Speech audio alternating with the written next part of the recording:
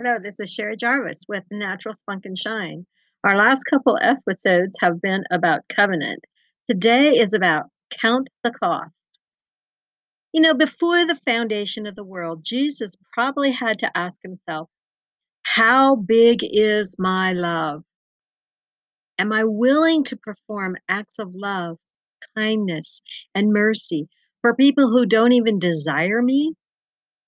Am I able to love so deeply that I would actually become sin for those whom I love? Am I willing to taste death for them? He counted the cost and made a love choice with you, my dear, in mind, saying, "Oh, yes, you are worth everything to me. I will gladly leave heaven and pay the price with joy." Jesus arrived on earth. Mary, a young virgin, conceived Jesus by the power of the Holy Spirit. She and Joseph traveled to Bethlehem, where Mary went into labor. There was no available lodging, so Mary gave birth in an animal stable and laid baby Jesus in a feeding trough. What kind of treatment was this for man's Savior? No palace, no special treatment, and hardly ever anyone even discerned who he was. He had to start passing the love test right away. If he'd been offendable, he could have thought, well, that's it. I'm going back to heaven. I've tried to do something nice for you, but you treated me like an animal and threw me in a feeding trough. Kind of funny, isn't it? But Jesus did not take offense. In tremendous humility, he passed the love test. Even though he was worthy of the most extravagant treatment, he didn't demand it or expect it. He came to serve. Herod even tried to have him killed as a baby, but Jesus never stopped loving. He never withdrew love, and he never lost faith. What would you do if your only motivation was to help people and all of a sudden they're trying to kill you?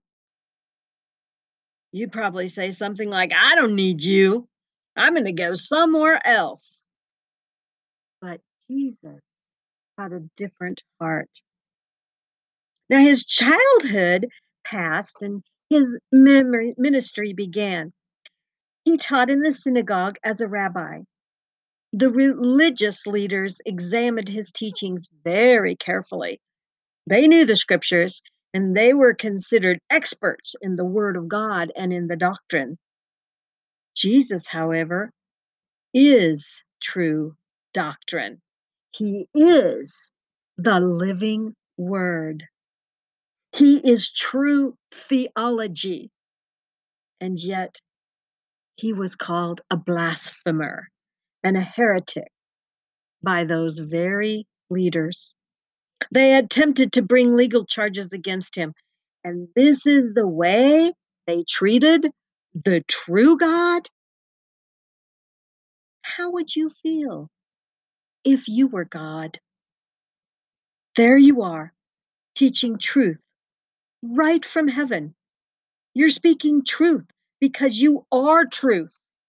And the people you came to save are saying, you're a liar. You're a deceiver. You're a heretic. You're teaching us false doctrine. You're demonized. Holy cow. Oh my gosh. Character assaults like this are much worse than saying something like, well, your theology's a little bit off. I've experienced a little of that resistance myself. And I must say that those times were brutal in my life. Everything in me wanted to withdraw. Jesus, however, never withdrew love from us, not for a moment. Each time he was opposed or mistreated by man, his love once again passed the test.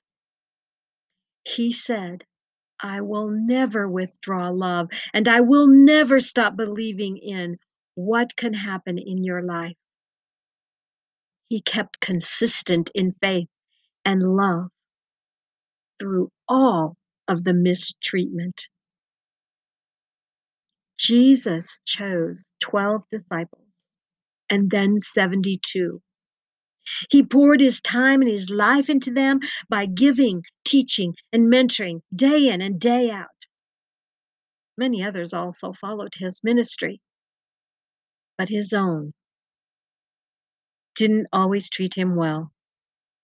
But even with all the disappointment he suffered, he never wavered in his commitment to them because he had counted the cost.